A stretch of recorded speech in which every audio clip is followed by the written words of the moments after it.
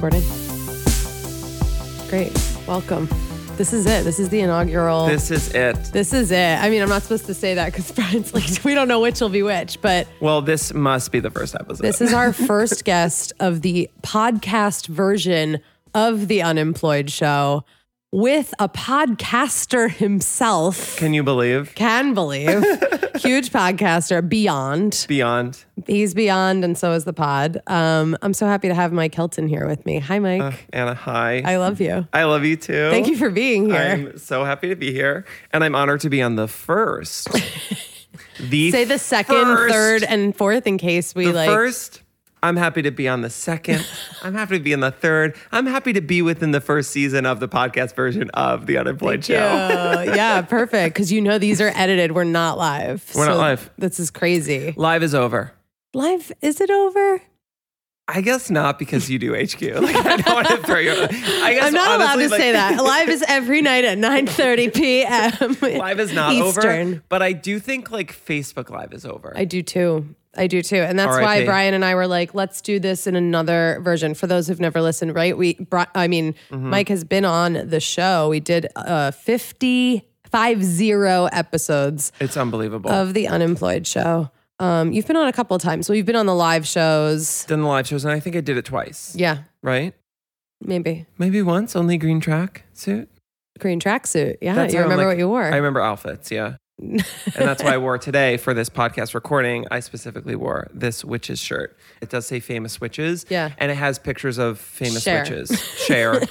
Marsha P. Johnson. Frida. It's beautiful. Stevie Nicks. I all wear the famous pajamas witches. just to stay in the vein of The Unemployed Show. When you're unemployed, you wear pajamas. You wear pajamas, but you're not unemployed anymore. No, I'm a little employed. Can we talk about? We can. Can I lead this conversation? Sure, please. Yeah. No, it's weird. I mean, I'm still freelance. So that's why I still identify with so many unemployed people in terms of benefits, right? That's a word that like I get now, why it's called benefit. It's a benefit. Because it is a benefit. Sure. So I wanted to talk about jobs, obviously, and being Love it. unemployed. Also, even though you're very employed too now. Now I'm employed, but I also am I am a freelancer, so there are months of my life currently that are unemployed. Right. I mean, but you're also, you get this job, you get a great job, and it's for what, a week, a month, 6 weeks, and then what? And then you're unemployed again. And you then feel unemployed again. I'm unemployed. I'm eating cereal. Yeah. So what is like the best, I want to know what the first job you ever had was. Oh my God. Okay. When you were job, like, I'm ready to be employed. I'm like, there. You know what's funny? Ever since I was like an early teen, like listening to Christina Aguilera's I Am Beautiful, I'm like, I love to work. I'm like, the bitch loves to work. And I remember getting a job at like 15 in my town in Katona up in Westchester. I walked into a ice cream store called Scoops. And this lady, Judy, behind the counter was like, can I help you? And I was like, hey, Jude. I was like, babe, I'd love to scoop for you. Wow. She was like, okay. And then I got the job. I think I made like, maybe $7 an hour, but it was all cash, which was amazing. Right.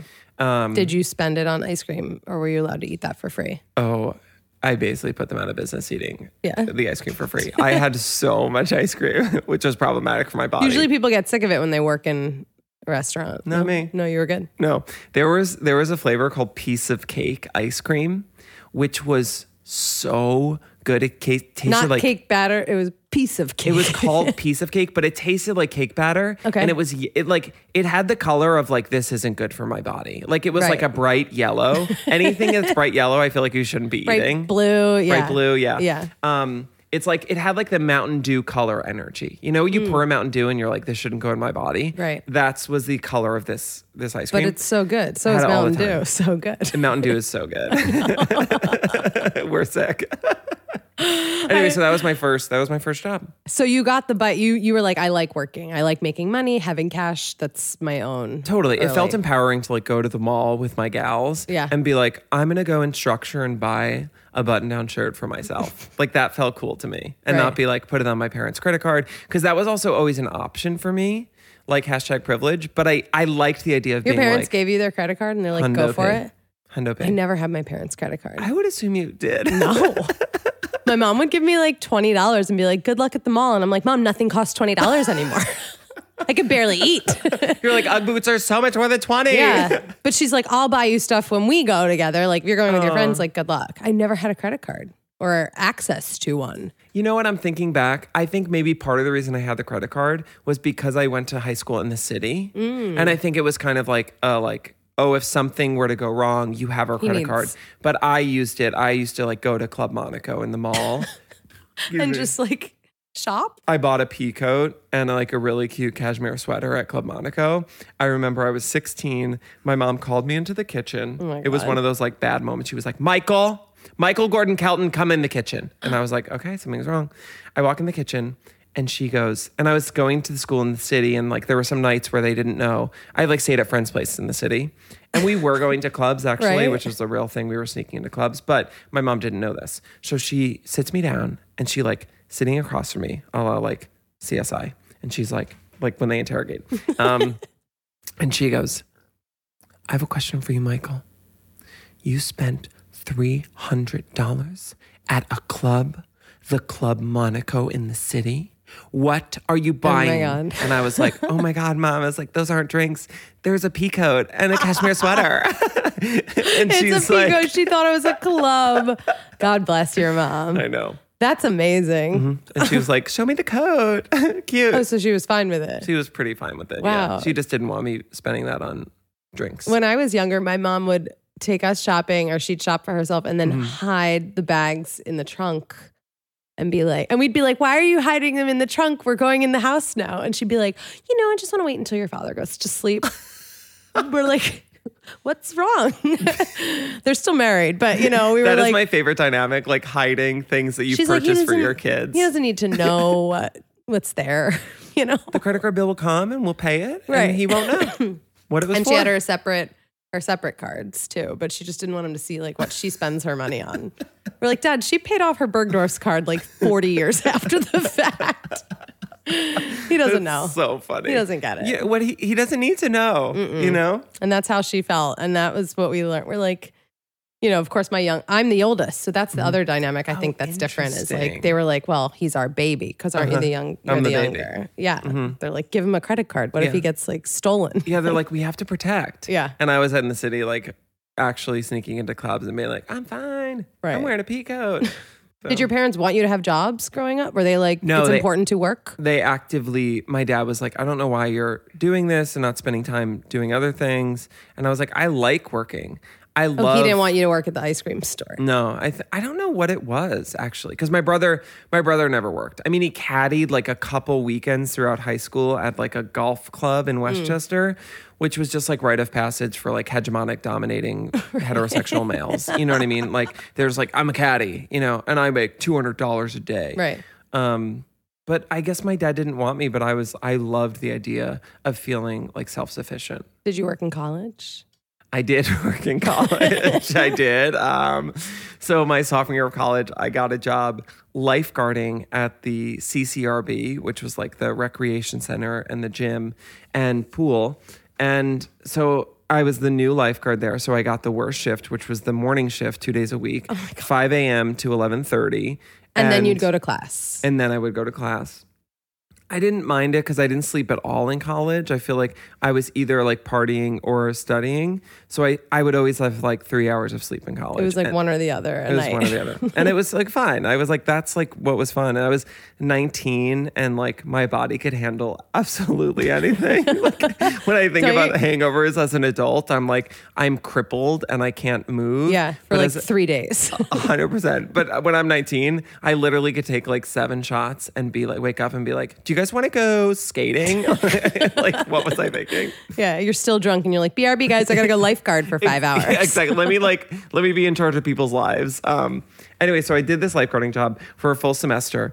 And this lady, I don't remember her name, but she was like in charge of the finances for the school. Judy. And Judy Scoops. Judy, who on Scoops, came yeah. and was like, Mike, get me your W-2. Because I think all my other jobs had been cash, like working at the ice cream stores. So she was like, I need your W-2. And I had no idea what the fuck she was talking about. And it was like early in the stages of like researching stuff online. We didn't like have a phone where we could just be like, what's a W-2? Hey Siri, what's a W-2? Right. And so I was just so dumb and confused by it that I never looked it up. I never gave my W-2 and I never got paid for a full semester of lifeguarding Mike, at college. you're owed so much money. Not that much though. Like it's like, Do you even know what you were supposed to make? no. Like, was it an hourly position? It was an hourly position. Like what lifeguarding is usually like maybe like $9 or $10 an hour. Oh my God. Maybe I can't believe you got none of that. none of it. And that's why the University of Michigan is the thriving public university. Oh my God. Because they took that like $2,000 and they took it to the bank. Oh my God. In a way, I'm a donor to the school. You are. You are. They keep asking me for money as an alumni, and I'm like, no, bitch. Like, remember that lifeguarding summer or semester? Oh I've my already God. donated. Wait, that's so insane to me. Did you tell your parents that? No. No, I don't know what I was thinking. Yeah, it's just You a know real what it thing. is now. Have you signed a W-2 now? Do you know what it is now? Yes, but now I do 1099s because Oh. I'm freelance. There you go. And I'm an LLC. LLC, LLC, bitch. babe. Yeah. Are you an LLC? Quickie Fest LLC is now an LLC. I'm not, but I should be. You should get, so I don't know if you'll use this, but you should be getting paid through your LLC for HQ. I should. You 100% should. Mm. Because then you can write absolutely everything off. Any Uber, any food is catering.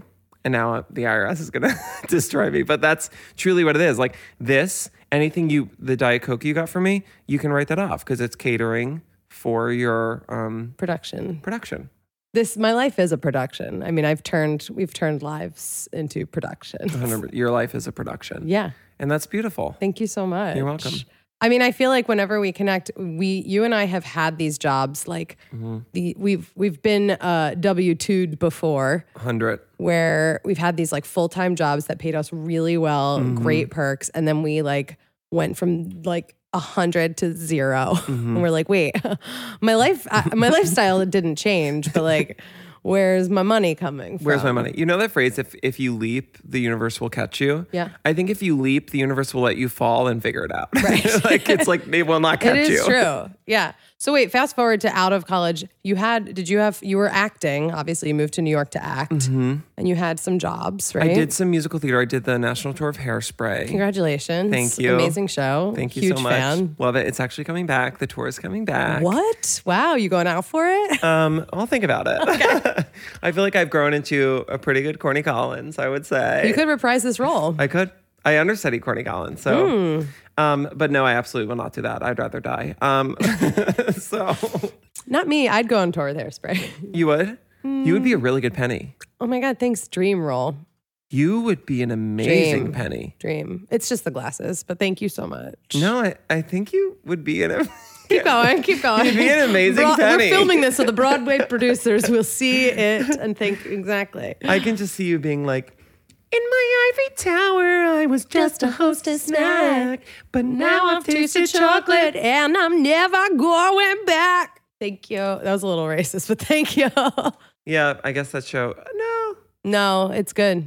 I It's think I good. could do it. I studied the album forever. I love that you studied the album. I mean, if you read my old journal entries, they're like, hey guys, it's me. Like, just listening to Hairspray, you know? Same, honestly. Honestly, I would like work out to Hairspray music I still do. on the treadmill, just without love. Yeah. You can't stop the beat. Oh, great song to work out to. Amazing song. So Okay, you're I doing did, Hairspray. I did Hairspray, and then I got my equity card doing Hairspray at Theater Under the Stars in Houston. Whoa. Wow, thank you. Hairspray really carried you through to this 100%. adulthood. They were like, he looks like he should be in this show. Yeah. He can't technically dance it, but he looks like he should be in it. But so he's cute, he's white, he's talented, He's the got nicest the kid in beat. town. Yeah. Like, I fit that mold, I think 100%. Yeah. And so I did it, got my equity card, and then, and I think I realized, I mean, not that I like did a bunch of theater, because like people do it for years and can experience like what being on Broadway is like. Yeah. But I just like, I was trying to film videos backstage with friends and like make like a YouTube channel of like me on tour. And I like got so much more joy out of doing that and like writing GarageBand songs and kind of creating hashtag content. And I loved it so much that I was like, oh, like this is bringing me so much more joy than the actual doing a theater production, which is unfortunate because I spent 4 years getting my BFA in theater. Which in you musical also theater. think I have all the time. You always thought do I have had a BFA. No. I'm going to say it now. You have a BFA. I'm an honorary BFA. No, You you don't always have a BFA? Mike always thinks two things about me. You always think I have a BFA in musical theater, which I do not. And you think I'm from Long Island, which I am not. But Okay, we'll say you do have Long in Island another energy. lifetime, maybe I have a BFA in musical theater and I'm from Great Neck, New York. It's so weird. You have I'm from Long Island Philadelphia. Okay, which is also Long Island. Sure. Like, Philly has Far Long Island from. energy. I will say though, anyone listening, Philly has Long Island energy. The main line does. Yes, that's where I'm from. The main line. Have you heard I'm, of the like, main heated. line? I haven't been on. The main line. It's like where the, like 16-year-old kids with Audis roam. You know what I mean? And like, And I also think Westchester has Long Island energy. yes. I think like But- Philly, Long Island, Westchester is like a similar type of energy. I think the religion you're looking for is Jap. I think that's the energy. 100%. Jap 100%. energy. Even though you're not Jewish, you get that Jap energy. Oh, I've been to 12 bar and bat mitzvahs. 12. 12. Wow. Congratulations. Slayed. Like best time of my life. Yeah. Literally cut to me dancing with a grandma and her being like, he's so adorable. We were all Paris Hilton in 7th grade, I think. 100%. It was like you're booked every weekend. Every weekend a party. We were booked. Yeah. I forget where we were talking about. We were talking I about. think you have a BFA. I don't have a BFA. I have a BS, a Bachelor in Science in Television Production. Do you think the term BS Is BS. is BS? Like, don't you think they should have been like, let's think of another way to phrase this? Yeah, for sure. It's embarrassing to be like, I have a BS in TV. They're like, yeah, of course. Who studies TV?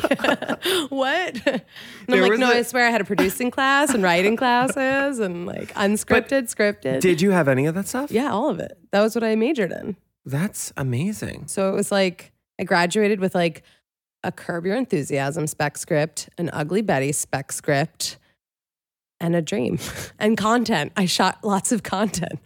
Some was like more serious. I was like, I could be a filmmaker. I could film like, a homeless like scene in Careful. Boston, in the cities of Boston. No, I did like this like black and white like film where I was like a homeless person like I drop money on the ground, they find the money and then they want to give it back to you. I was like, I don't know where my brain was. You were like, Mark and Rent. I was literally Mark and Rent. I was just walking around with my camera like, ooh, this is such a beautiful scene. Look at the way the leaves are falling on the ground. But I never took a film course, so No. But also They were you very have separate. you have all those skills. Like you're one of those people that I admire for your production, like your production. Thank you. Well, my life is a production. Well, you do so many things, and I think that is like admirable. So do you. Thank you. You do. No, we both are, but I look up to you, and I think you do a lot of really cool things. Like even this setup in your apartment. Every time I've showed up to do like Unemployed show, you just like have it together, and it's amazing. That's Brian. Thank you, Brian. Brian has it That's together. Brian. So you graduate with a BFA, you come here, you do Hairspray in 14 different productions, and you're like, and then you start making YouTube videos, which don't make you any money. When No were you money. like, I'm not going to be doing theater professionally? Or like, did you ever have that like Yeah. that feeling like, oh my God, did I waste 4 years Totally. of my life studying something I really don't think I'm going to do professionally? When I was on the road and I was like making videos with this like weird camera in 2010, and I was like, this is bad. I was like, this is bad, but also I was excited because I loved making weird videos. Yeah. So I had that moment, and then, as you do when you just kind of like let life take you where it does, I ended up auditioning for that, equity production. I was like, oh, that's cool. That'd be cool to get my equity card. And so I did that. And then when I did that, I was like, yeah, this is not, I don't want to be doing this. I don't like getting on stage and dancing around and singing. And like, there's a I'm like, picture. you do that every night anyway. You're right. And you're right. It's Don't actually, let your fans down. it's actually for Instagram story. So Yeah. I had a show last night, What I Did for Love, and I ended up doing a full-on tap number where I was talking about, I can't remember, but it was like an improvised tap number, and it fucking crushed. And the audience like, yes, a gay guy dancing. We love this. This is so New York City. Happy to oblige. But you found yourself in comedy, which Totally. pays all the bills. Oh my God. There's so much money just coming in. Crazy. Every night, it's like, how do you pick which basement to go to? 'Cause Exactly. they're going to pay you all the money. All the money. And it goes right into that Venmo account. Right into my stocks and my bonds at Merrill Lynch and Morgan Stanley. I gotcha. That's why you started that LLC. You got to have an LLC. Yeah. But yeah, I decided I felt just more authentic doing comedy and kind of like storytelling. And I remember the moment, this is kind of interesting. So when I came back to the city and decided I didn't want to do theater anymore, I started working at a gym, David Barton Gym, the gayest gym in America, which was perfect because I was the gayest person in America. And I was like, wow. What were you doing at the gym? I started working at the front desk and quickly got promoted to the scheduler for the personal trainers. And I had this little desk. Those were separate jobs. Separate jobs, if you can believe. Yeah. It was like this weird desk in the lobby, like, and people were just like kind of drying off and like coming and seeing the space. And you were like sitting next to strangers and being like, hey, like, do you want to work with Tim? He's a trainer. And they were like, okay. And you're like, he has a 3 p.m. Thank you. Bye. Literally, exactly. And I was like, send you a cal invite. So I did that for a couple months. And then there were sales positions at the gym, like gym sales, which I didn't know was a thing. And one of the gym salespeople, her name is Ashley, and we're still friends. She's amazing, lives in Pittsburgh, has literally 100 children now. But she was like, you should do sales for the gym. And as like, I'm just a person who like lets life happen. I was like, okay, I love it, whatever. And so I just like started doing sales, like a hybrid position of like, I would schedule some days and then do sales, which basically means when people come into the gym and they're interested, you just tour them around the gym and talk to them about fitness. And then you like try and convince them to sign up. And if you hit a certain number of new members a month, you make a good amount of money. Yeah. Like a good amount of money. And so I started doing it. I had no stakes. I was like, whatever. And in 7 months, this is probably the most money I've ever, in 7 months, I made $90,000. Holy shit. And how old were you? Like 24. Oh my God. It was psycho. And all of your friends were auditioning for theater and like being waiters and waitresses. And you were selling. I was going to Barney's and buying Marc Jacob bags. Holy shit. Marc Jacob bags. Yep. I didn't know you were this huge salesperson. I know. Before. That's amazing. It was cool. I loved doing it. Yeah. But I had this scary moment where like one day I was also selling makes you high. When you sell someone something and you're like making money, it's a certain type of high. Yeah. And it became like a weird addiction for me. And I would sell like training memberships, which were super expensive. Like there was a year training membership at the gym that was $12,000 for the year, broken down into 8 payments of 16 something. And whoa. And you would convince people like, because these people spend a lot of money on trainers in the city. And it came down to like $80 a session, which is actually cheaper. See, I'm like selling it out, which is actually cheaper. Like, should I join a gym? Should I buy a trainer? Should I pay $12,000 a year? Production over. I got to spend my money elsewhere. So it was like easy for me because I also worked out with a trainer and I was like in the best shape of my life. Wow. And I was just like, this trainer's amazing. And then I had this moment where this woman, I'll never forget this. This woman, Jen Petresky, came in. She lived in Jersey and she was a VP at Condé Nast. And she was in my office and talking about working with a trainer. And then I sold her a membership and I had her sign the papers.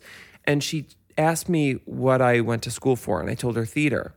And then she goes, what else do you do? And I was like, I'm an actor, but like, doing this for now. Yeah. And she goes, you need to quit this job. She was like, you're way too good at this. And she's like, unless you want to be a salesperson, you'll end up being a salesperson the rest of your life. You need to quit this job. And then I quit the job. Right away. Right away. I listened to her. Oh I like God. love strangers. And I was like, it also like, it hit a chord in me. And I was like, you're right, Jen Petresky. I was like, you're 100% right. You ripped up her membership and walked out. I need to find this woman and be like, thank you. Oh my God. So then what? Then you went to act, you were unemployed. Then I was unemployed.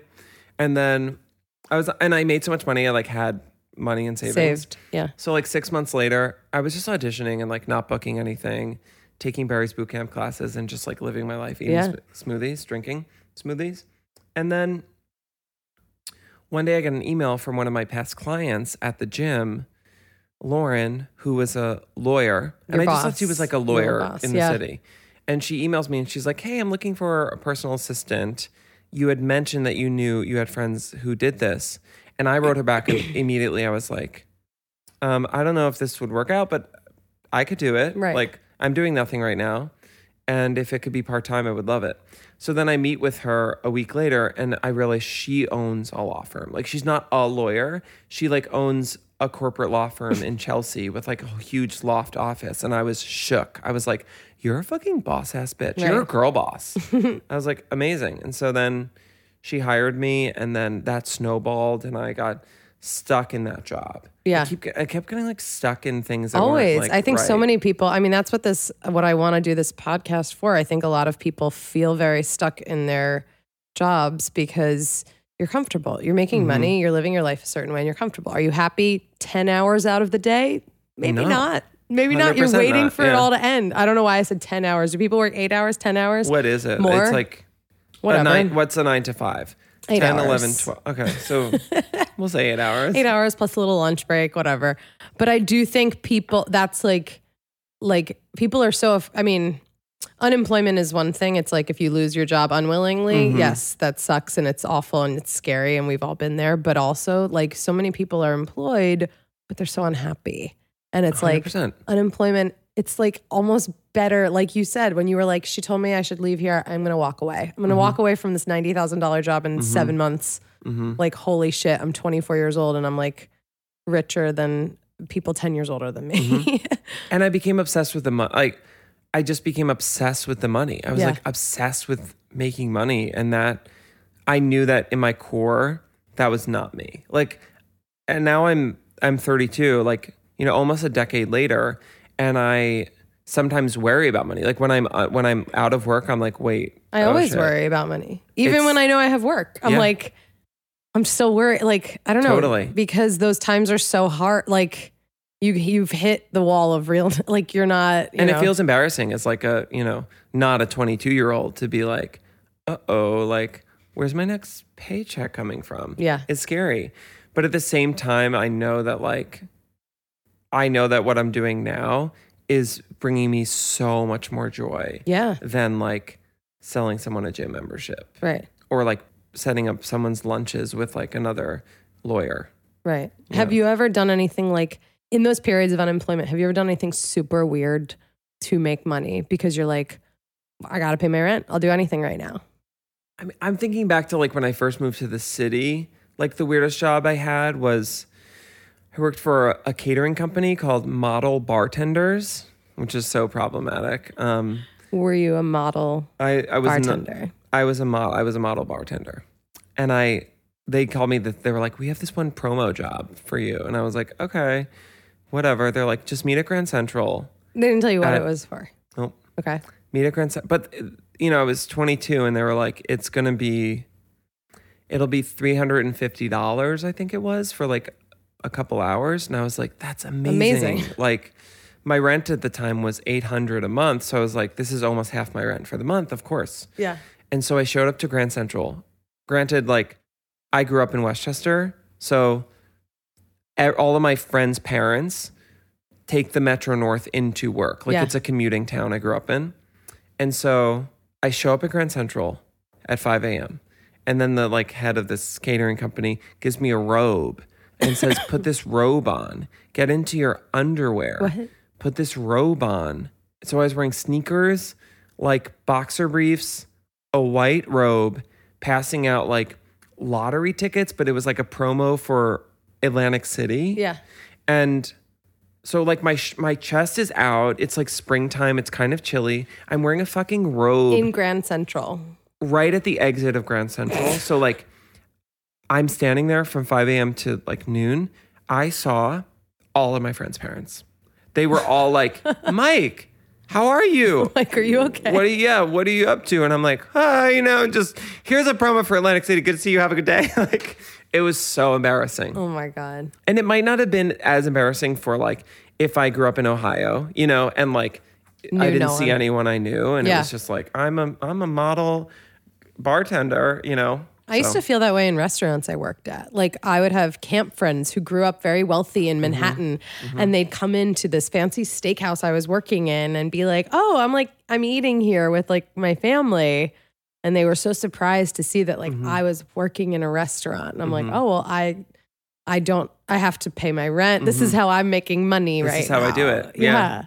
And it was so just like, I hated that feeling. Like I'd try and avoid people too, or like keep my head down or just be like, oh, I don't want to see them. I don't want to have to be like, Totally. how are you? Oh, I'm good. This is where, because I wasn't embarrassed about working there. Like I liked my restaurant job for the most part. Like I was good at that. And there's nothing wrong with doing those jobs. It's like totally valuable and respectable. But you get it. You get where like these people are now, just because of where we are right now, they're above you and they're 100%. Judging you. And and for some reason, I put so much pressure on myself when like I would see a friend from Westchester or like even a friend I went to theater school with that like had a job or was like, I'm working at a marketing agency. And I would be like, oh my God, that is amazing. Cut to like them actually working in this like shitty marketing agency, not making enough money and being miserable, doing like an ad for like Chobani or something. But it sounded like, fancy. It sounded amazing. Anything they said sounded amazing to me. Yeah. Because I was like, weird. What I'm doing is so embarrassing. I'm in a robe. You're in a robe in Grand Central, of all places. I'm in a robe in Grand Central. I mean, Mike, honestly, you've also been in like, full on like animal suits in Washington Square Park. I thought you were going to say that. I'm like, oh my God, cut to me like actually making money as a performer was me doing a Facebook Live series for MTV where I literally dressed up as animals for like 2 years and danced to like clearable twerking music on like Jingle Punks. Yeah. Is how I make my money. But it was fun. It was so fun. And, so easy, came natural to you. Like a billion people would be like, I want that job. Totally. And for the amount of money I made, it was amazing. It was amazing? Like, it was a lot of money. I kept doing it. I probably did it, TBH. I did it a year past when I wanted to do it, 100%. I remember like running into you and you're like, oh, I got to go do a live today. I just don't want to. I mean, there's only so much like being on the streets in Washington Square Park, like going up to people and being like, do you want to dance? Like there's only so much of that a human can handle. And I did it a year, like when I first started, I was obsessed with it and it truly brings me joy. But then the second year, it was like, what costume can we get? Like what national holiday is it? It was like, but it was too much. It was too much money it was like literally an hour of work a week. It would be fucking crazy of me to be like, spiritually, I'm in a place where this doesn't serve me anymore.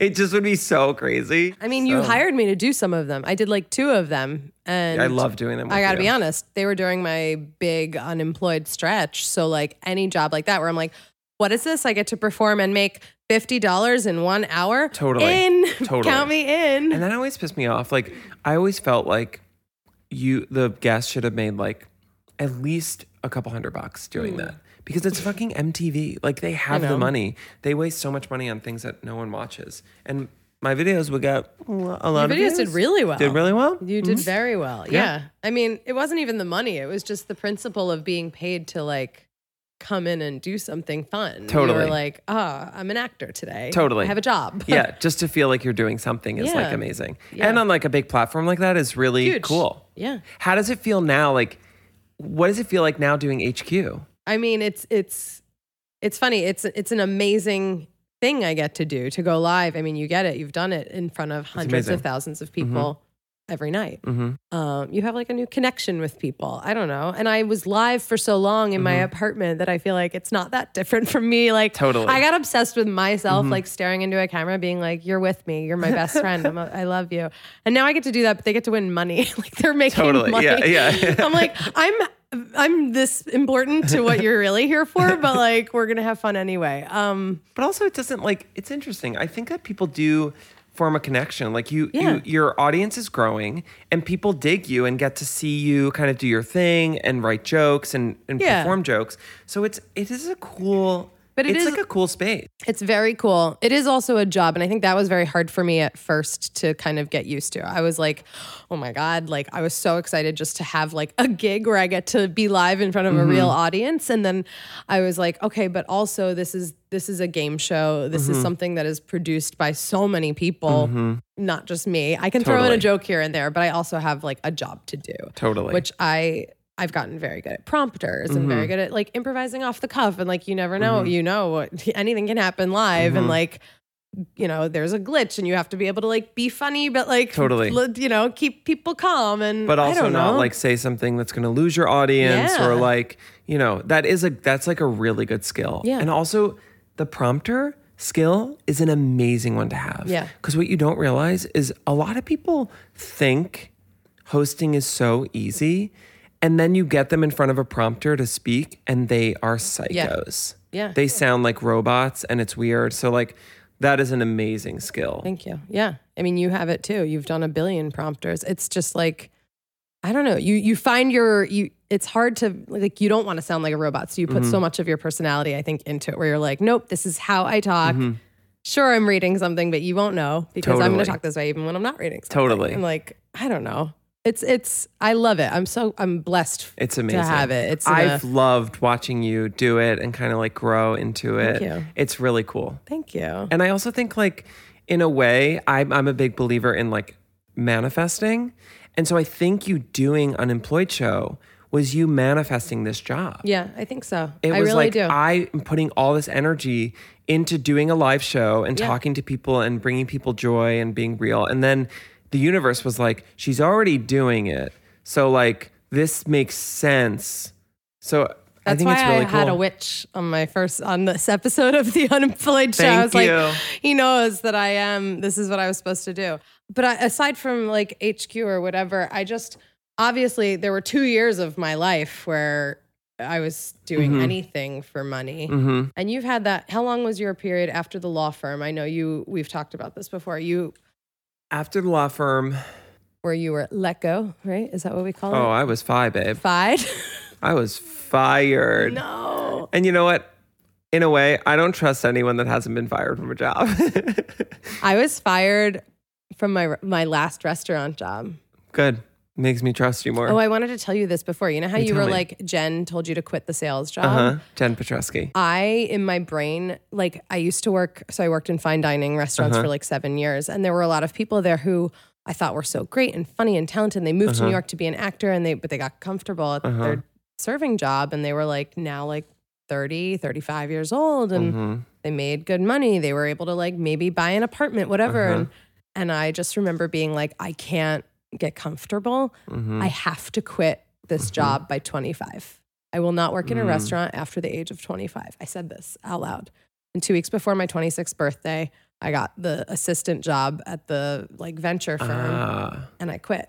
And I was like, I can't work here anymore. I can't work at night anymore. I can't do restaurants anymore. You manifested. I did. You spoke it to the Yoon. But like listened. it happened. Like I kept saying, I kept telling myself, nope, you're turning 25. You have to, even if you have to quit, you have to quit. And my parents were like, no one quits without another job. And I was like, I might have to. You might have to. So how did you get fired? They just were angry that I quit. And so they were like, we don't need you for the next 2 weeks. And I was like, oh, so you quit, but you were, I guess it was like, I gave notice and then they're like, fired. You can go now. And I was like, fuck you. Amazing. Keep that energy. Hold on to that, fuck you. But then I got the assistant job and I'm like, oh, by 30, you're done. You're out of here. And then that happened a little earlier. I was like, oh shit. You're like, by 40, I will not be hosting live game shows. Well, I used to say by 27, I will obviously be at the Emmys. Like I had these like bizarro goals in my head. Isn't Did you that have weird? those? Of course. Do you think that we were like we're the same age, which is 27? Exactly. You did say our age before, and I was like, please don't. We can edit these. These aren't live. No, we're 32. Anna and me are 32. 23. You should know that we are 32, not 31. born in 1993. 1987, that's a year. But don't you think, I mean, at least growing up, you got a BFA in acting. We were told you do what you're gonna work in whatever you want to work in. Broadway like, by 25. You're gonna be TV show by a 30. star. If that's what you want to be, you're gonna be a star. And then like it doesn't. it didn't happen as fast or like easy as It never does. wanted. If you're listening to this and you're in your early 20s and you have these like goals of like by this time I will have done this, Yeah. that won't happen. And if it does, I bet you're going to hate it. I bet it will be miserable. Don't you think our parents' generation, though, like they were told, like, these are the jobs that make money.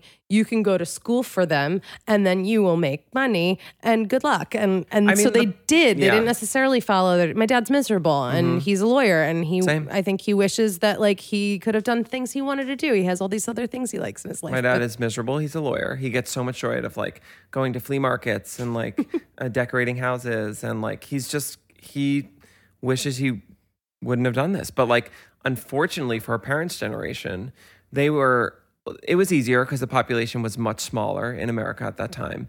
But it was very much a funnel of like, go to school, get a degree, get a secure job. It was all about the insurance generation because they were raised in an environment of fear because their parents lived through the Great Depression. Yeah. So they were like, do anything for security because you never know when the stock market will crash and we'll all die. Right. We'll be living in huts. So they prioritized stability. And now that our parents were stable, we're prioritizing joy, which is why we're here right now.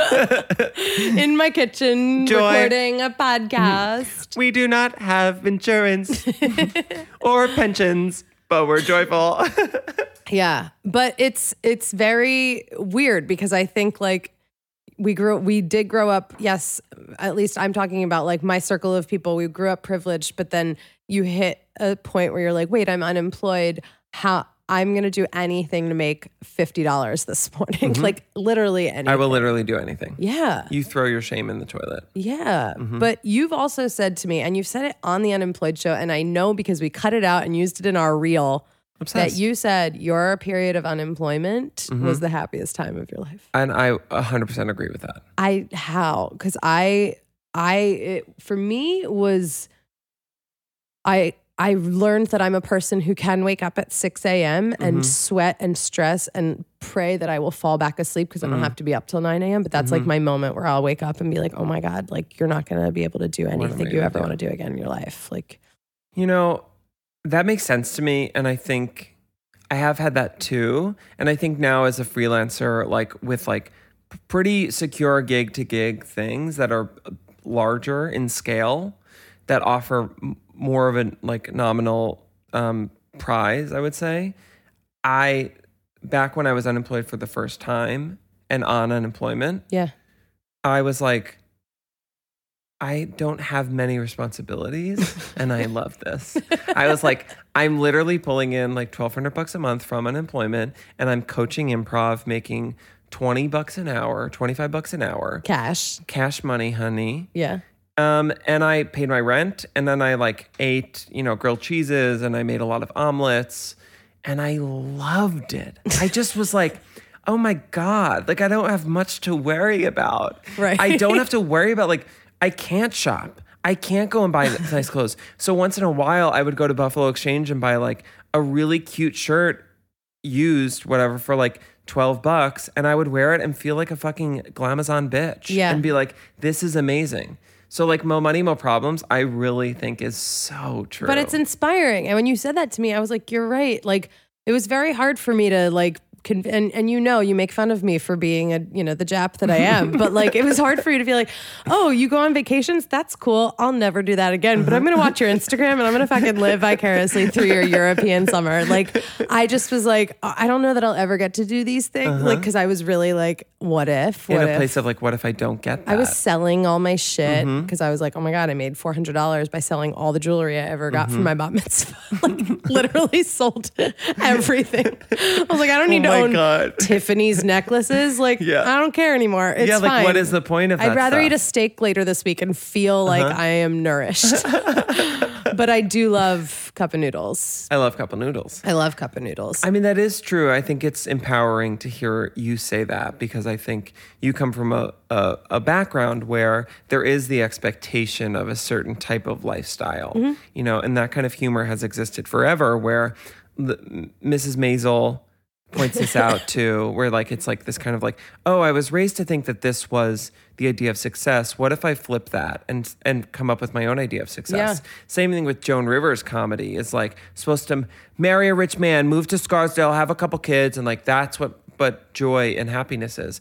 But if you flip it and create your, now I sound like Eckhart Tolle or something, but like now if you create your own idea of what success is, you define it, and then it's much easier to achieve that, and it takes the stress off of you.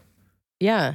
I mean, it's still, it's funny. I was in therapy until I like was unemployed and I was like, oh God, this is when I need it most, but I don't even know how to find a new therapist. And working out became a very good like therapy for me. Yeah. It does definitely helps change your thought pattern. Yeah. But I was also like, I can't go to SoulCycle anymore. My old job paid for it. Where am I going to work out? That's literally insane that your old job paid for SoulCycle. I know my mom used to be like, you better never lose this job. You know, she would scare me. She'd be like, no one has the benefits that you have. And I'd be like, I need to leave. I was going to leave anyway before I got let go. We're going to call it let go. But were you fine? Like, no, because they closed the office I managed. So they got rid of it. So they were like, well, we don't need you anywhere else.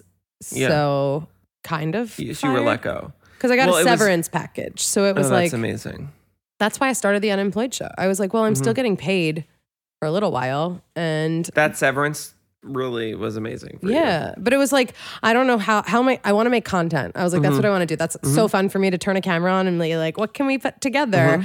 But it was also like, it was scary because I was like, oh my God, I'm not gonna be able to shop. I'm not gonna be able to like go to dinners anymore. Like group dinners freaked me out, right? When everyone's like, yeah, let's go to dinner, like 10 of us for so-and-so's birthday. And you're like, oh my God, I'm gonna go and I'm gonna have to pay like $100 and I'm not gonna have I don't have that money. anything. And then I can't pay for it. Yeah. That does still give me anxiety. Me too. When like for instance, Andrew and I were invited to 7 weddings this year. Oh my God. One of them is at a castle 2 hours outside of Paris. And like, wow. Andrew has a great job and makes great money. That's and good. sometimes when I'm working, I'm making great money. But sometimes when I'm not working, I'm making no money. And I just can't. It was literally such a conversation between the two of us where I had to be like, babe, I'm in a place right now where I'm not sure if my show is moving forward. I cannot commit to a wedding in Paris in the fall. That's going to be a couple $1,000s. Yeah. Like this trip is going to be a couple $1,000s. And I don't even know this person who's getting married. So like if it was your best friend, I would be like, yes.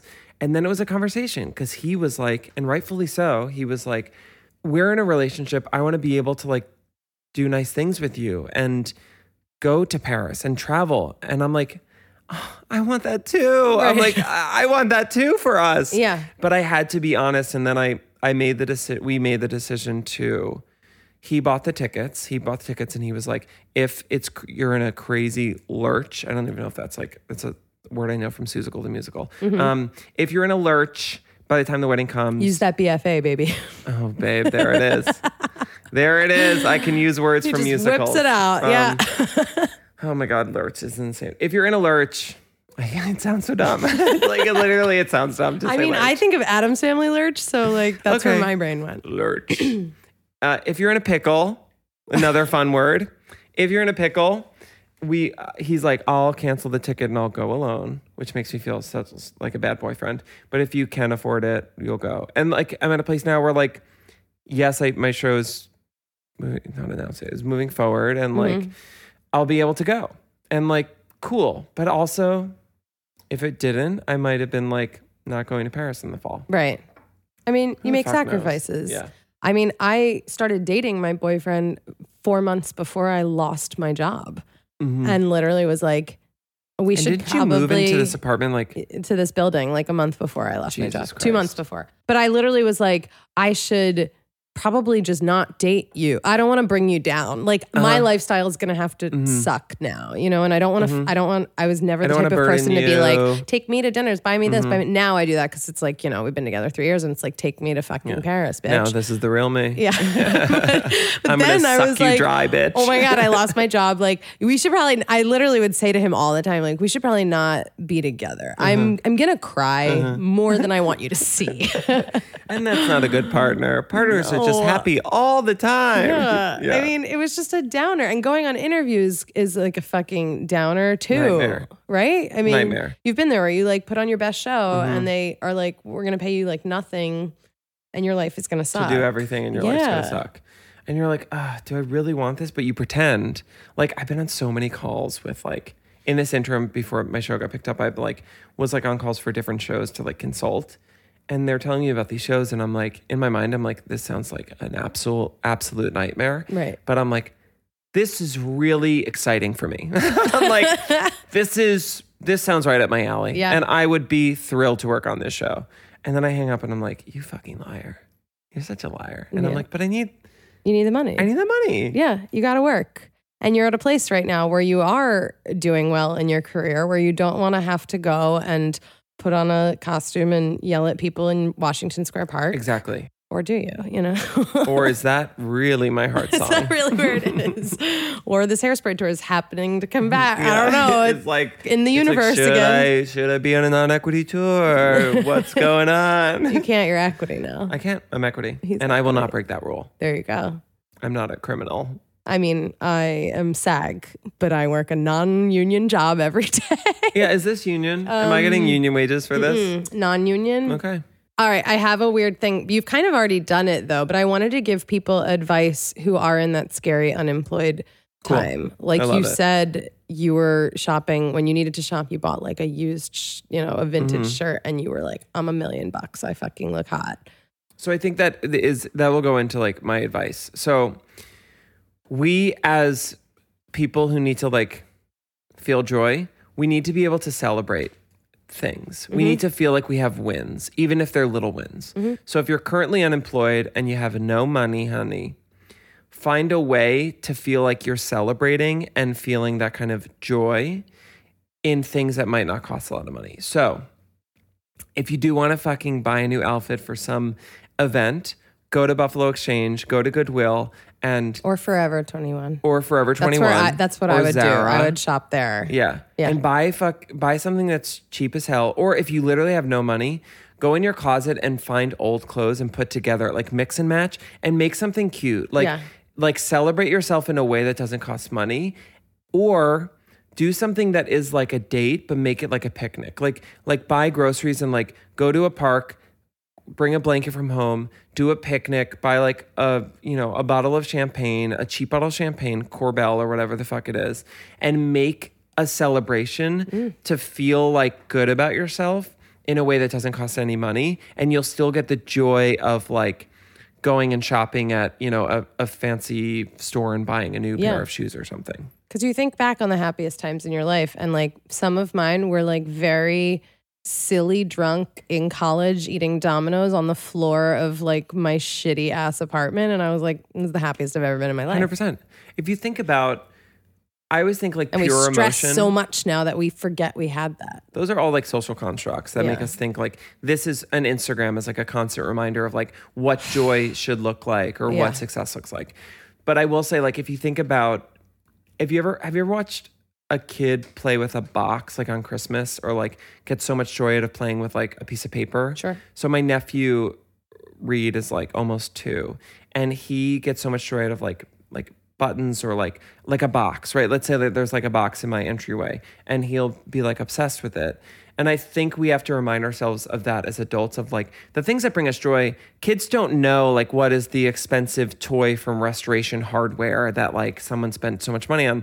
They're like, I'm getting joy out of this box. And I think as adults, we can also do the same thing where like it's like a picnic that costs us $20 can be like the best experience we've had in months, as opposed to, the fancy dinner at, Serafina or whatever, wherever. Blue Grill, or I don't even know the name. Blue Grill. The Blue Grill. Yeah. So that's my advice. Thank you. I think that's very good advice, because it's true. I forget how to be happy sometimes. Even when you're happy, we have everything. It's very, of course.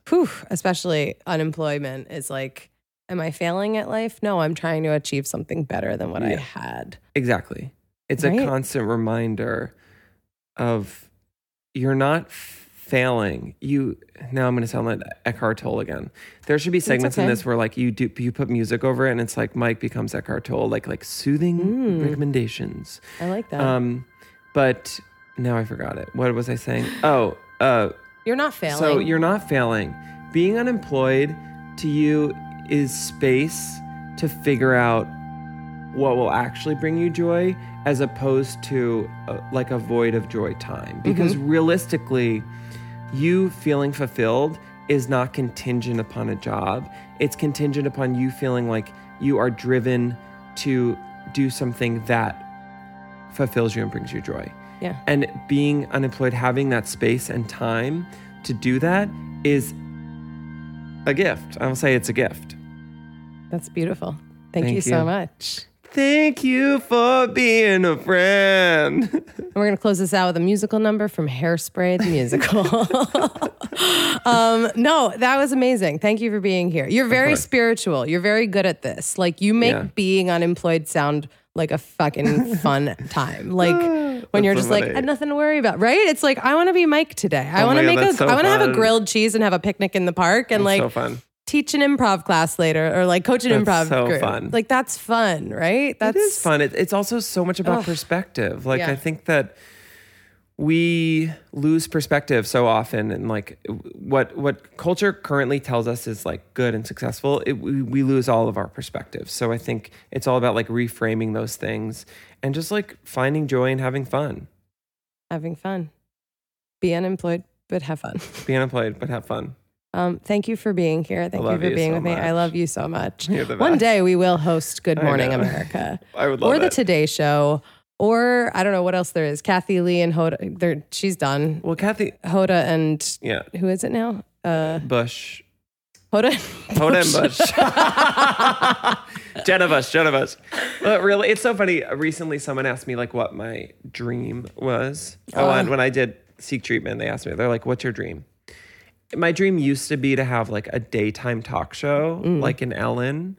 And I got away from that when I started like producing and directing. I was like, maybe my dream is just to like storytell. And I don't know what that form looks like. Yeah. But I thought about it recently.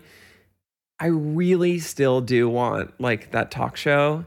And I want to talk to people in like a setting that is open, but still like humorous. Like it's still funny, but in a way that is like weirdly spiritual and like gets to the core of what humanity is like.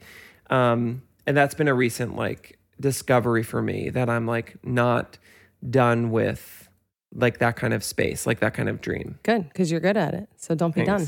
Thanks. Don't be done. Keep telling that story, babe. Keep doing it. I gotta tell. Yeah.